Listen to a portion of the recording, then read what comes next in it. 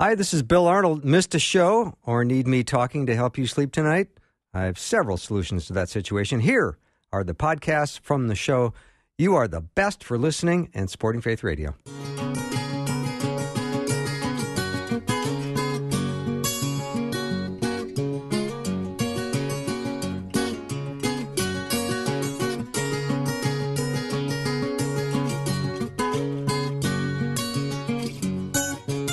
And a warm welcome to Afternoons with me. I'm Bill Arnold, coming to you at a fraction of the cost of those name brand afternoon shows, where I will pass the savings on to you. It's going to be a great hour. My friend and Bible mentor Jeff Verdoorn is here with me. I brought security along with him today. That was impressive. I thought that was not necessary, but he did it anyway. And we're going to talk about, do you call yourself a Christian or a Christ follower? It'd be an interesting discussion. Jeff teaches at Grace Church in Eden Prairie, and he has just been a longtime friend of mine. And when I have a question I usually go to him first. So I'm always glad to have him here. Jeff, welcome. Hi, Bill. And explain security today, because I feel a little threatened by the guy to your right flexing his muscles at me. Yeah, well, this is my youngest son, Sam.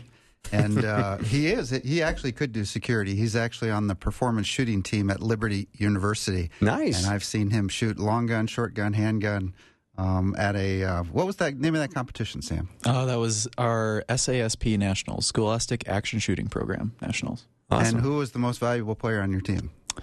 That was me. Yep. Whoa! Seriously, that's cool. Proud papa. Yeah, I bet you are. And the wedding, how'd that go? The wedding went fantastic. So, father of the bride. I was. Yeah, and Sarah got married. Almost my middle daughter got married last weekend, and it was a lot of fun. It was Plan B. Our Plan A could not happen because of the COVID thing, so we couldn't have a large wedding. So we ended up having a small gathering at my parents' home on Lake Minnetonka, and it was just beautiful. She was a beautiful bride. Awesome. All right, let's talk about this idea. Do you call yourself a Christian or do you call yourself a Christ follower, and is there a difference? So this has come out of the last few years. I've noticed more and more people using the phrase Christ follower instead of Christian. And I've always, for whatever reason, and I don't really know why, always kind of had a little bit of a negative twinge every time I heard the phrase Christ follower instead of Christian. I think maybe it's because Christian I know is in the Bible, right? And we'll look to see if Christ follower is in the Bible. It isn't. But I didn't really know why I kind of felt that way. So I thought I'd take a look at it and see what we could find. So the first thing I did was decided to go out and read some folks to find out why they have chosen to call themselves Christ followers rather than Christians. So here's a couple things that I found on the internet. One guy says a Christ follower can be a Christian or a person that follows the teachings of Christ. Most Christ followers are Christians, and they do not like to use the word Christian because it has been abused by phony people claiming to be Christians that were not. I really like the term Christ follower because it tells people that I follow Christ and do not follow the religion of Christianity. So notice a couple things here. He makes the distinction between Christian and Christ follower, like they don't mean the same things. Mm-hmm. And that people don't use the word Christian because it sounds phony for whatever reason. And he wants to communicate that he's a Christ follower. Another person said, a friend of mine was texting me the other day, telling me about how he's been bringing his girlfriend to church with him lately. But ultimately, she refuses to be called a Christian.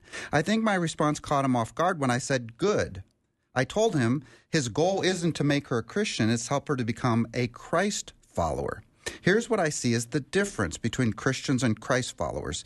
In a case like this, where you're dealing with someone who has a negative impression of Christians, she sees that label as someone that defines someone who's closed-minded, a Republican, a hypocrite. Of course, she doesn't want to wear that label, but we as Christians also have our own definitions or labels of Christians, referring to someone who goes to church as pro-life or doesn't support same-sex marriage. So here in this case, he's also making the distinction between a Christian and a Christ follower, like they're two different things. People don't like the word Christian because there's negative connotations or negative impressions or negative political connotations for the person. And so they also want to emphasize that they are trying to be good followers of Christ. So that was the emphasis there. There's also a well-known YouTube video called Christian No More that came out a few years ago, and it kind of went viral in a way in Christian communities, and it portrays Christians, those who call themselves Christians, as kind of shallow, church-going, King James version only, suit and tie wearing, curmudgeons, if you will. And it kind of belittled those that call themselves Christians because we are really Christ followers, right? So that video got around. So I started thinking, is there a difference between being a Christian and a Christ follower? What do those two terms really mean? Why do some not want to be called Christians?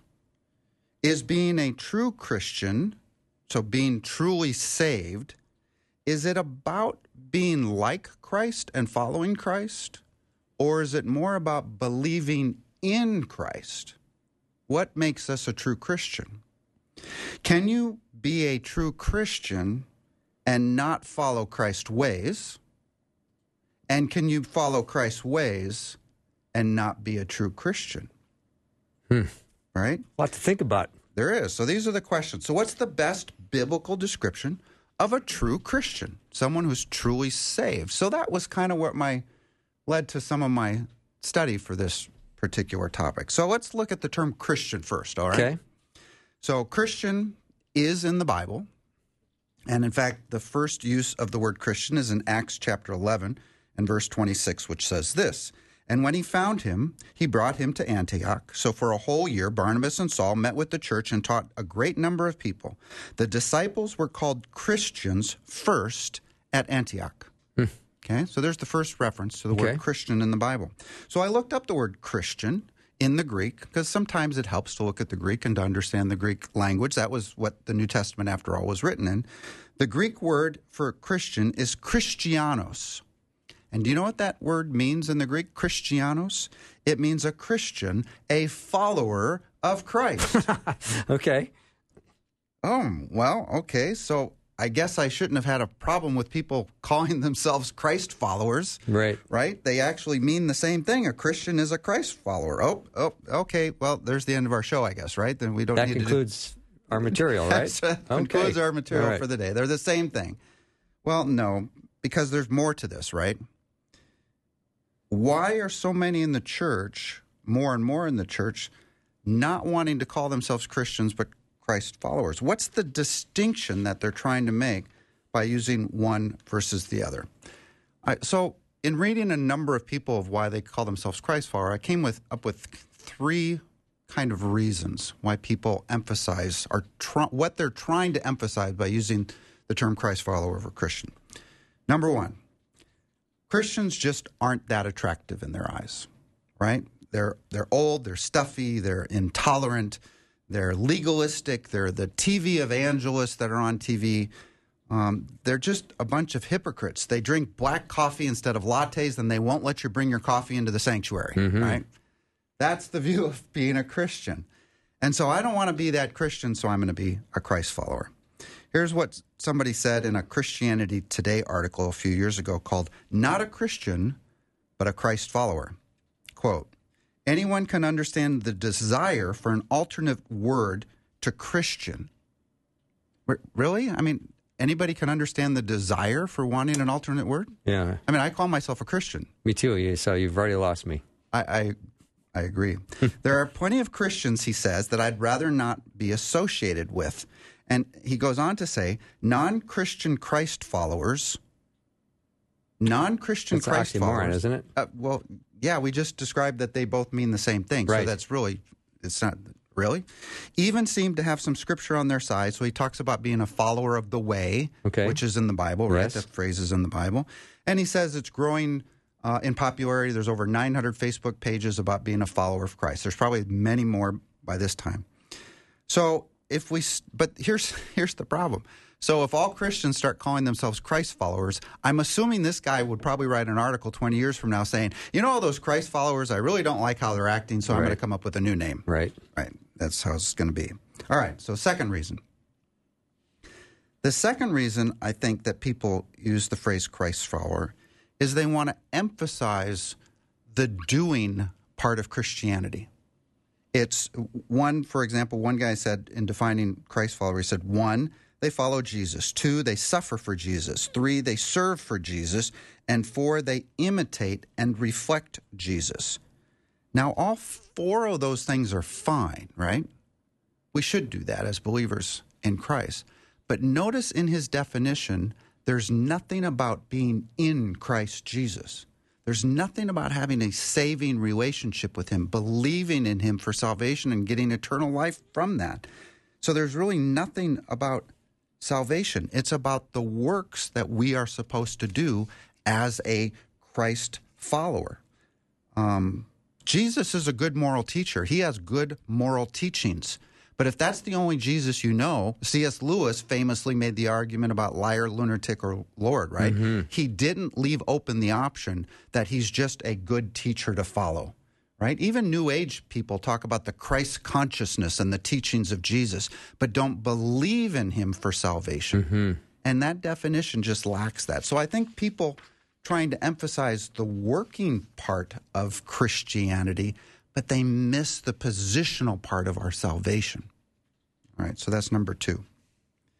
And then number 3, and I think this one kind of summed up a lot. We even heard it in a couple of these descriptions, is that there are some who are believers in Christ that don't agree with the politics, or at least the perceived politics, of Christians. And, you know, in this country, about 60% of those who call themselves Christian tend to vote more conservative, more Republican. In fact, about 80%, or actually above 80%, of self-proclaimed born-again evangelical Christians will vote Republican or conservative. So it leads to attitudes like this. So this was an article in the Huffington Post a few years ago. 3 years ago. As a child, my Christian faith was just a part of my identity as much as my brown hair. My family went to church every Sunday, prayed before dinner, read the Bible before we went to bed. I went to church camps and church retreats and Christian concerts. I went to a Christian school and a Christian college. Today, as an adult and a mother, I find a lot about my Christian upbringing problematic. And now in 2017, my eyes are wide open to how much of the world views my faith, and in many ways I don't disagree with that perception. I'm horrified and embarrassed at the ways American Christianity is promoting nationalism, political agendas totally contradictory to Christ's teaching, and a president who in no way represents the Jesus I was taught to love. So why doesn't this author want to use the term, Christian? Is because she disagrees with the politics, or the majority of people that think their politics are Christian. Right? That's not what being a Christian is about. Mm-hmm. Right? Jesus, who would Jesus vote for president? Was Jesus a Republican? I don't like to talk about that kind of stuff. I'm kind of with Abraham Lincoln, who said, ask not whether or not God is on our side, but whether or not we are on his side. But our biblical worldview and our beliefs should influence our politics. What you view on immigration, what you view on health care.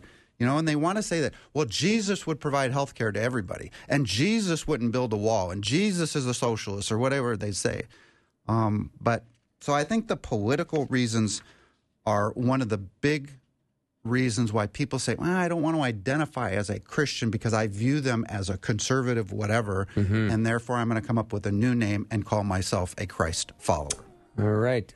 Jeff Verdoorn's my guest. We'll take a little break. We'll be right back.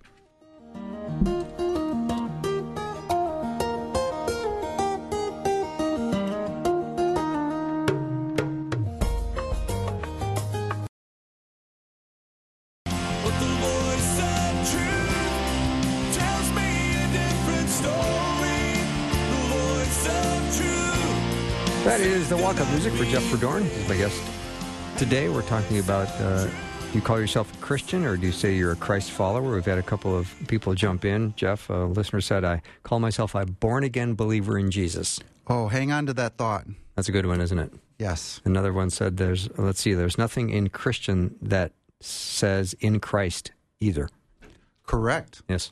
Yeah, we're going to get there. That neither one of those descriptions, because both mean a follower of Christ, identify you as someone who is in Christ, that new birth, that new creation. So that's where we're going to end today, Awesome. actually. Good deal. So very good questions.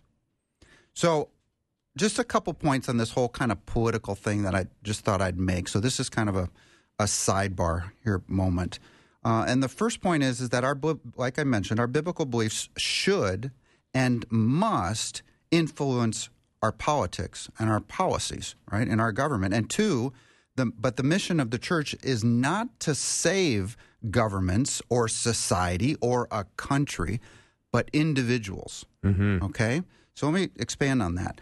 Our founders understood man and understood man's heart, right? Jeremiah 17 says that, the heart is desperately wicked. They knew man was corrupt, and so they set up a government that wasn't based on the rule of man, but on the rule of law.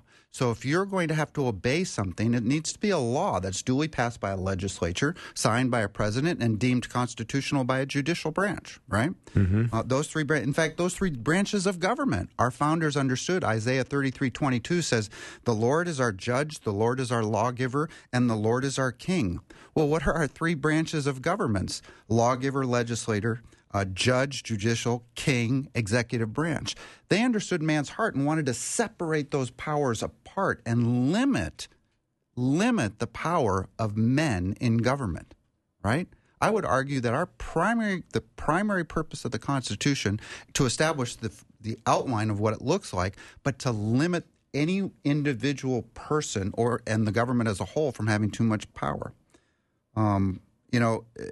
Other things, there's lots of things of how their biblical worldview, the biblical understanding that they had, influenced the writing of our Constitution. But just one that I always find interesting is in Deuteronomy 17, where God says, "Don't let a foreigner rule over you." So we have a requirement in our Constitution that our president be a natural-born citizen, right? Mm-hmm. Those are the kind of biblical principles that influenced our founding, our policies, and our laws in this country.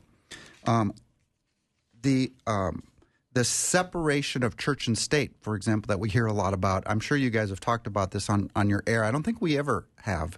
But, that's not in the Constitution. The Constitution doesn't limit our religious privileges. In fact, the Constitution the First Amendment is designed to keep government out of our religion, not keep our religious principles out of the government. And that's how it's commonly stated today. It's like, you can't let religion influence your politics or your policies because there's separation of church and state. That's just a misuse of that phrase, which isn't, by the way, even in the Constitution. So should God be in our politics? Of course he should be. God is the one that establishes kings and kingdoms, right, according to Daniel 2. If you want to understand any issue of the day, whether it be abortion or immigration or welfare or the size and scope of government or even taxation, gender, marriage, sexuality, adultery, theft, is stealing wrong? Well, one of the 10 commandments is thou shalt not steal. In Dallas a couple weeks ago, they actually, the city or a judge determined that they weren't going to prosecute anything if you stole anything under $750. Mm-hmm. I heard that. Remember that in the news? That's crazy. Should our biblical worldview influence our policy making? Absolutely. But at the same time, the mission of the church is not the reformation of governments or society. It's the salvation of men. And I have a longer quote here that I really want to read. This is from a guy by the name of Clarence Larkin. He's one of my favorite theologians of all time. He wrote a book called Dispensational Truth over 100 years ago now. And sometimes we need to go back a little bit to get some true wisdom. I agree. I like Clarence Larkin. All right. So can I read this? Let me Please. read this. As we have seen, the church is not an organization, but an organism. Therefore, it is not a social club organized for the benefit of its members, nor a place of amusement to pander to the carnal nature of man. It is also not a house of merchandise for the selling of indulgences. Neither is it a reform bureau to save the bodies of men. The reformation of men is very commendable, as all forms of social service, but that is not the work or the mission of the church. The world was just as full, if not fuller, of the evils that afflicted society today in the days of Christ. But he never, nor did the apostles, organize any reform agencies. He knew that the source of all evils in this world is sin, and the only way to eradicate sin is the regeneration of the human heart. And so he gave the world the gospel. And the mission of the church is to carry that gospel to the whole world. The gospel is not a system of ethics or a code of morals. It is a proclamation of salvation. The purpose of the gospel in this dispensation is not to save society, but to save the individual members that are to compose the body of Christ. Wow, that is really good. Isn't that good? Clarence Larkin. Very strong. So, what should we call ourselves? Right? Neither of these terms, Christian or Christ follower, as your listener pointed out, really identifies who we are in Christ. Right? A Christ follower, here's another site that I found, and it says this: what is a Christ follower? A Christ follower is a person that has a relationship with Jesus and desires to live life according to his teachings. Oh, there's the two parts, right?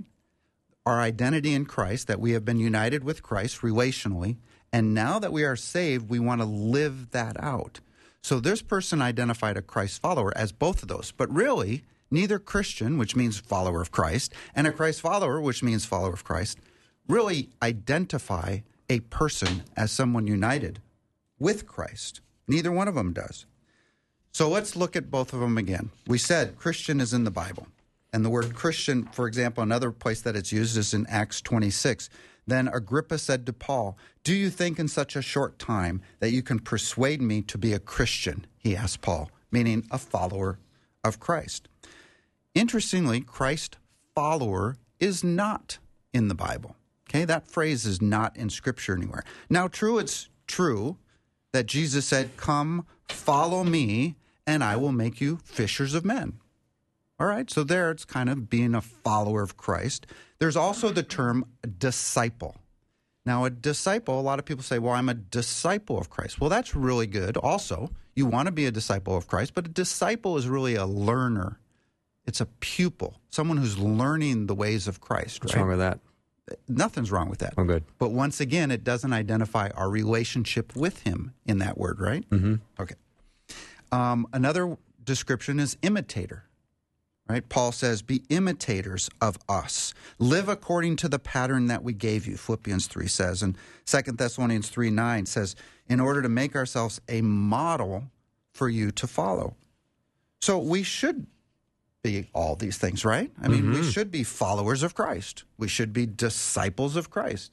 We should be imitators of him, but only after we've received God's salvation. Because I asked the question, you can be a follower of Christ and not truly saved. You can be a disciple and not be born again. You can be an imitator of Christ, but not having a saving relationship with him. All right, Jeff Verdoorn is my guest. We will take a short break, and we will be right back with lots more.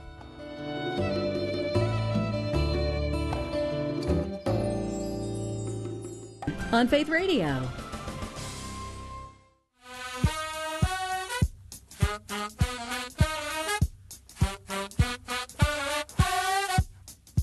We're back with Jeff Verdoorn. We're talking about, do you call yourself a Christian or a Christ follower? And then we're coming to the conclusion that a true believer in Christ is Christ in you. Right, Jeff? Absolutely. Right, okay, good. You're looking ahead. Now I've got 5 pages of notes, and I'm figuring out how we're going to get through this. I know. Well, I'm going to go through that list quickly. Those are Okay. some of the things that God describes us as believers in him. He's got a lot of different descriptions on how he describes us, so I want to go through that list. But really quick, one of the first ones, or the core concepts that we're talking about here, is being in Christ, as you just mentioned. So Galatians 3, verse 26 through 28 says this, "For in Christ Jesus you are all sons of God through faith. For as many of you who are baptized into Christ have put on Christ. There is neither Jew nor Gentile, slave or free, or male or female, for you are all one in Christ Jesus." In fact, this phrase, in Christ Jesus, is really Scripture's favorite description of being a Christian, that we are in Christ. That doesn't come through really with the phrase Christian or Christ follower, really. So we want to come up with some description that encompasses our relationship that we are in Christ and that we should follow him. All right? So this is Jesus' high priestly prayer in John 17, right? This is quite a cliffhanger. Are we coming up with an answer at the end of this hour? We are. I got a couple answers. Boy. So John 17, when Jesus says, I pray that they may be one just as we are one, and they in me, and I'm in you, and this whole unity of Christ.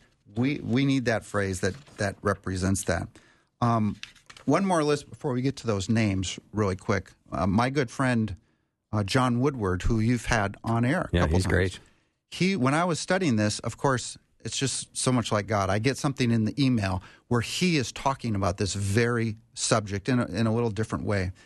But Philippians 2 says this: if any of you have encouragement from being united with Christ, those who are truly saved, right, united with Christ, if any comfort from his love, if any fellowship with the Spirit, if any tenderness and compassion, then make my joy complete, being like-minded. Oh, there's the follower part, the imitator part. You see that? Oh, yeah. Having the same love, being one in spirit and in purpose. Well, so there's the two parts. There's the relationship part and the purpose part, or the doing part. What you do follows who you are. You see that? So John Woodward's list, he talks about salvation versus service. He talks about new birth versus spiritual growth. He talks about receiving the Holy Spirit versus being filled with the Holy Spirit. He talks theologically about positional sanctification versus progressive sanctification. He says, we are children of the light, so let your light shine before men. God has declared us holy, saints, so therefore be holy in all that you do. So he has this whole list, a whole article that he just wrote a little while ago that talks about the distinctions in Scripture between being in Christ and now trying to live out as a follower of Christ. Oh, I loved his list. It was really good. All right, so now our list. So how does God see a Christian? The first word I just mentioned, saints. Now, saint means holy. We are holy in Christ. He's made us holy and blameless in his eyes. But saints, it kind of has some connotations, right? If you have a Catholic background, it's only the church that declares people saints. Now, we know biblically, all believers are called saints, biblically. But I like that one. That one's good. In Christ Jesus, another description of those who are in Christ. We just talked about that one of the most common descriptions of Christ. I like that one a lot. I'm in Christ Jesus. We are the body of Christ. Oh, that's a good one. Christ is the head.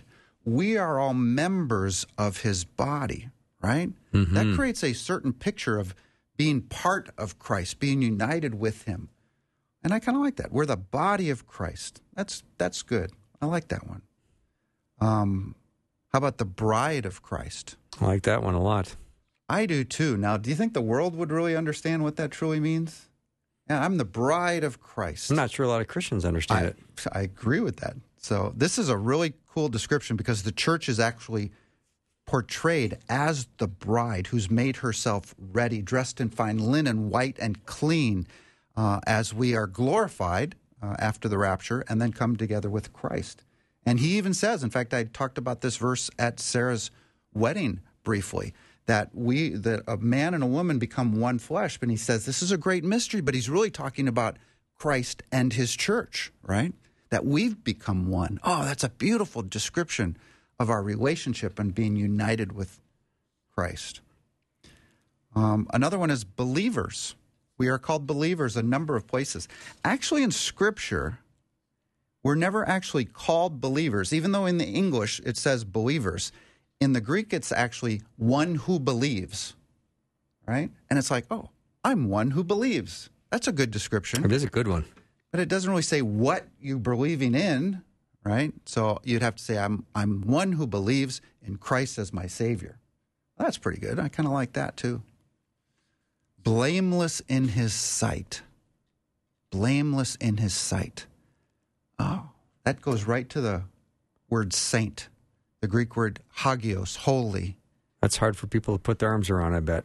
You know, this is one of these teachings for a believer in Christ, that we have assurance of salvation, that he's washed us clean, he's forgiven us completely. Forgiven. Oh, there's another word, forgiven. We are forgiven in his eyes.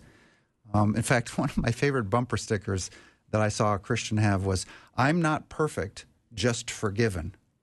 Right? But really, if you're blameless in God's sight, in fact, he calls us perfect elsewhere in Scripture. It means spotless, blameless, forgiven, cleansed. We've been cleansed with the blood of Christ. God no longer counts our sins against us. He separated them as far as the east is from the west. He remembers them no more. Wow, that's good news. Amen? Amen. We're blameless in his sight. Good one. Good description. How about born again? This is one that your listener brought up, and I can't remember exactly how he phrased it, but a born again something. It was a woman, Maria. She said, I call myself a born again believer in Jesus. Oh, born again. Of all the phrases, I think this one describes who Christians are so well. I am born again. Marvel not when I say you must be born again. Oh, that's exactly what Jesus said to Nicodemus, right? In John chapter 3.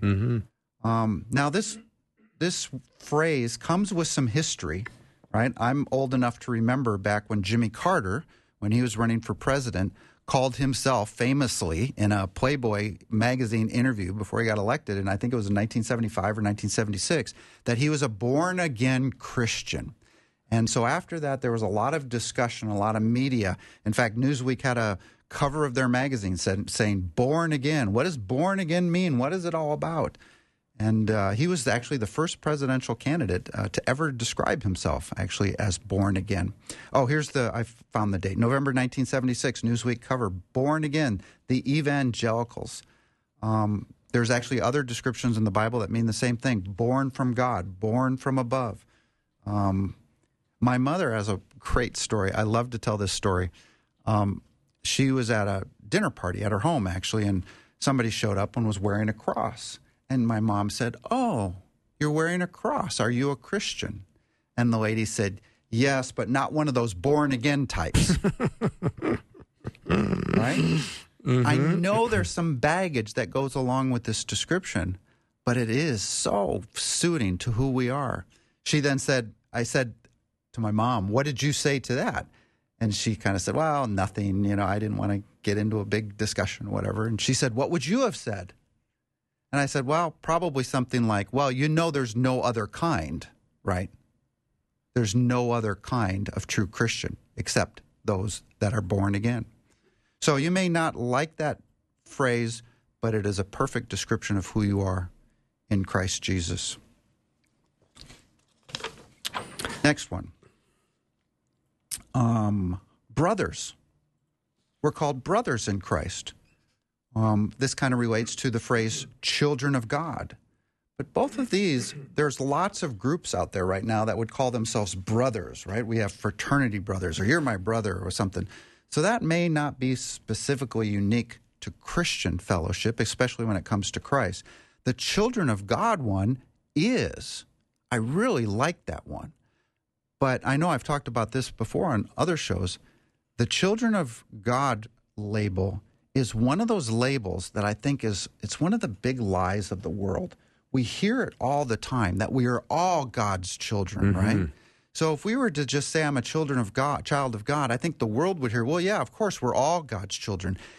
Even though the Bible specifically says that yet to all who receive him, to those who believe in his name, he gave the right to become children of God.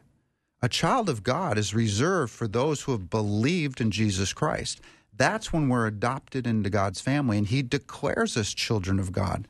Prior to that, we're not all God's children. And in fact, if you think about it, we can say of the world we are all made in God's image, right? We can say of the world that God loves every single person. We can say of the world that God came in the form of Christ in the flesh and died on the cross for all of their sins. And we can say of the world that he desires all to be saved. but only the saved are called children of God. So I like that. Might be a little confusing to the world because of the lies. Christians should know the truth, though. They should. I mean, when people who are hostile to the gospel say, well, we're all God's children. Well, we're all created in God's image, but it's not until you believe, like John 1:12 says, that you are adopted and become children of God. Yeah, and I hear it often, actually more than we should hear it, from Christian teachers, preachers, whatever, or just people in general. But for the most part, we're not supposed to talk about politics and religion. So if someone says that, you and I might bring up that verse and say something, well, it's only those who believe in Jesus that are really called children of God, and do that with grace and truth and so on. But a lot of Christians will just not say anything, right? I don't want to bring it up. So, next one. How about this one? God calls us children of light. I like that. Jesus was the true light that came into the world. And then he says, we are the light of the world. And so we have received the light. We are the light of the world. We're supposed to let our light shine. It says a lot right there with that description. We're children of the light. But maybe it sounds just a little new agey or something. I'm a child of the light, That's right out of Ephesians, though, isn't it, Jeff? Yeah, right. Ephesians 5:8 says that we are children of the light. I love it. It's a great description. Fantastic.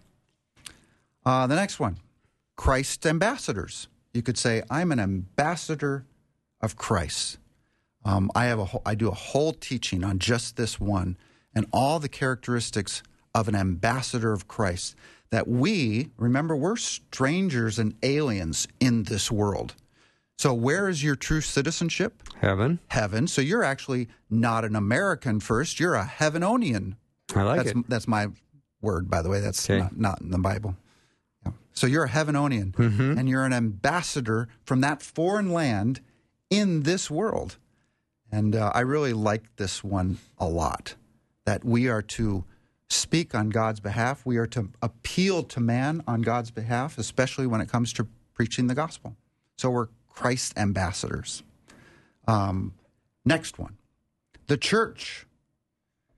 Oh, the church. This one probably has as much baggage as Christian does for some people, right? Because many people have been hurt by the church. Some people see the church as the Catholic Church. Others see it as the Episcopalian Church. Others see it as a building or whatever. The church, however, biblically, according to Ephesians 1, is the body, the ecclesia. That's the Greek for church. It means the called out ones. We are the ones who have been called out from the world through faith in Christ to be his ambassadors. Oh, what a great description. The church. But it's got some baggage, I think, with it too. But these are all great. By the way, personally, I love every one of these things. I do too. All right. Christian, of course. Now we've talked about that one. So that means a follower of Christ. How about chosen? We are chosen. Well, that brings up some of this Calvinistic stuff, maybe a little bit. But chosen, again, means called out ones.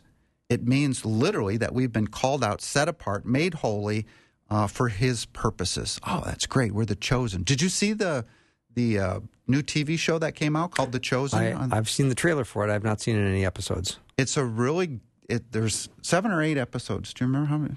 8. There's 8 episodes. And the first couple were good, but didn't stick to the biblical narrative all that closely. The latter ones, they just got better and better and better. And by 8, actually they do this Nicodemus scene, I think in 6 or 7, and it's just awesome. And then they do the woman at the well in John chapter 4. I think that was the last one, the 8th one. It was done so well. It was just a great show. And that's called The Chosen, available on internet only. So. Okay. Next one. Let's see where we're at here. Heirs with Christ. Heirs with Christ. Oh, that is such a beautiful picture of our inheritance, of our future, of the hope that we have, that we will receive glorified bodies and become heirs with Christ. Very good one. Saints is good. We already talked about that. We are kingdom and priests. Another one? Do you want to take a break and then come I back? do need to take a break. I'm not paying attention to the clock. I'm way off here. All right. But I'll be right back with Jeff Verdoorn. Thanks for being with me.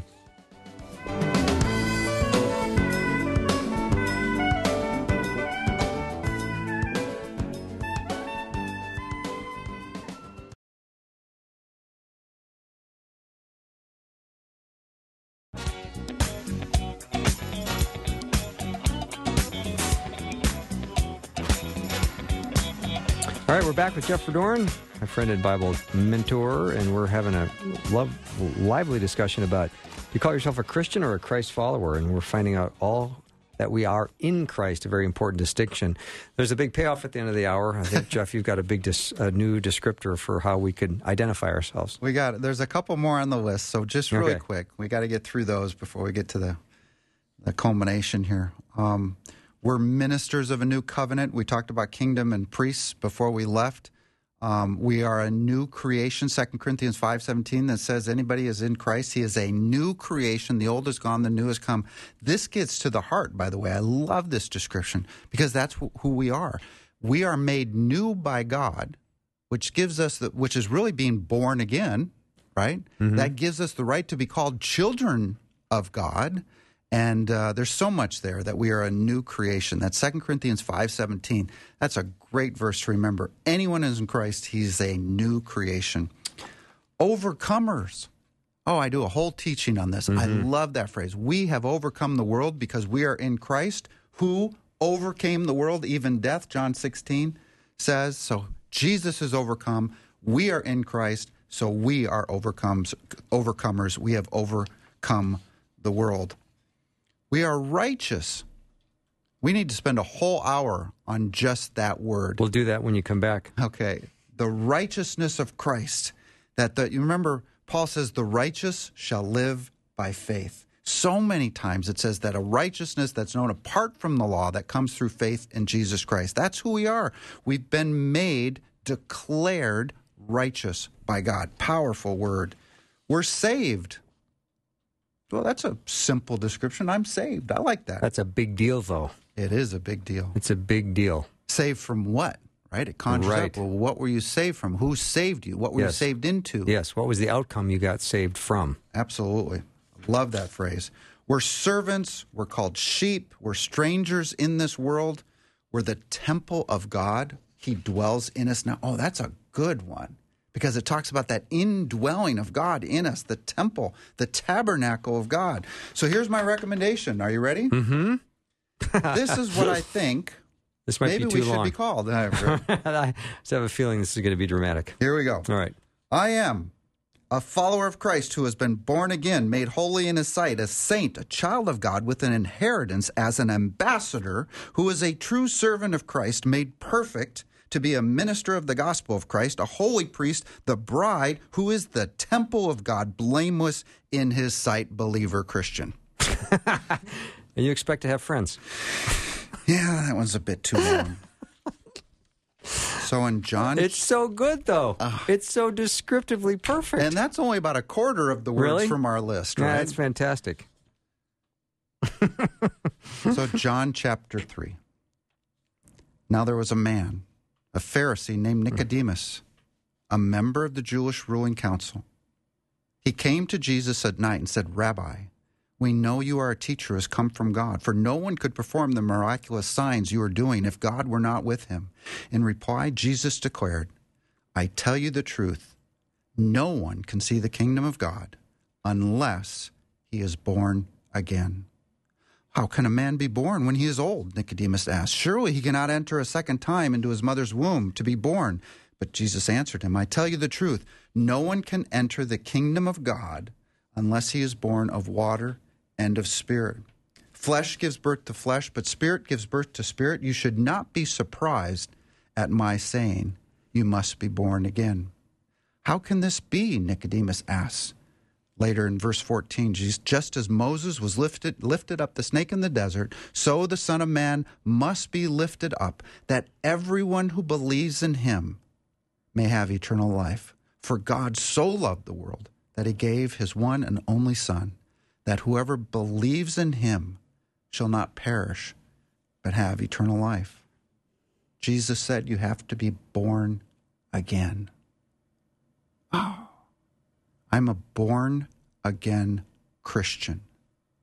That gets to my position in Christ and a follower of him. And so if you like the name Christian, proclaim yourself a born-again Christian. And if you like Christ follower, which is really what Christian means, then I would just exhort you to call yourself, I am a born-again Christ follower. Yeah, you must be born again. You must be born again. I say often, born once, die twice. Mm-hmm. Born twice, die once. If you're only born of water, you will face a physical death and an eternal death. You will die twice.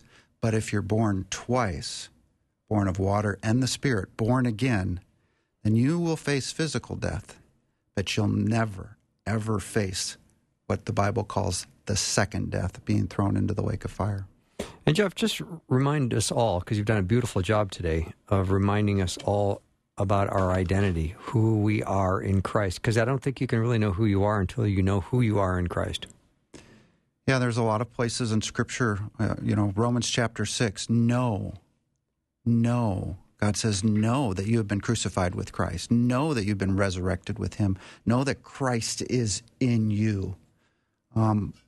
It's one of those things that I think so many issues, so many theological issues and life issues result in our not understanding fully our identity in Christ Jesus. Really been a fascinating study. I have loved this. And if I even hinted to my listeners I could send you these notes, I would spend my next 3 nights doing this, so I'm not even going to suggest it. Okay. I'm not going to. These are, I should have made this up to be in more of a list format. There's These like are just 9 pages here. I'm not doing this. Notes. Yeah. But I could put the list together and send you. Well, maybe you should. I could do a little more formal list that you could pass out. Well, yeah, I can't commit to it right now. But, I mean, seriously, because I want to have a summer vacation. True. Yeah. And maybe next time we can... I can remind listeners next time that I have this list available. Okay. Yeah. And then we can do a mass mailing. Cool. That'll be good, wouldn't it? Yes. And I think one of these times I want to get your son, Sam, on the show. Oh, hey. I mean, he's a really smart 20-year-old person. Ask him, Sam. Sam is a worship leader. Did at his school, Southwest Christian, and he does at church now. So one of my favorite worship times is listening to Sam. I know I'm his father, but he does a really good job at it too. What do you play, Sam? I play acoustic and... Acoustic what? Acoustic guitar. Okay. And bass guitar. Nice. Well, that's... He sang at Sarah's wedding. Mm-hmm. Really? What'd you sing? We sang a song called The Goodness of God. Yeah? Any banjo in it? And The Blessing. No banjo. No banjo? No banjo. That's too bad. Must not have been that good. Should have been there. Well, I was available. That was one of the time out of many that I almost lost it at my daughter's wedding. Yeah. I had my daughter up there, my son singing, and he's talking about God being faithful our whole lives. What is that one line? Being faithful your whole life or something? One of the lines of that song, and I was losing it right then. I bet. I sure appreciate you both being here. Jeff Verdoorn has been my guest, and we have, I think, done a really nice job of sorting this out. And I hope you feel uplifted and encouraged, and you are reminded of who you are in Christ, and that you can be bold in how you identify and how you can go out into the world and be an ambassador and a light. That kind of wraps up our show. Just a reminder, tomorrow in the 4 to 5 hour, I'll be joined by Carmen LeBurge and Susie Larson. We've got a little surprise special hour for you. So please remember to join us tomorrow. And Guy Talk will also happen tomorrow. So it's going to be a great show. Have a good night, everybody. Sleep well. I'll see you tomorrow. Thanks for listening. Programming like this is made available through your support. Information available at myfaithradio.com.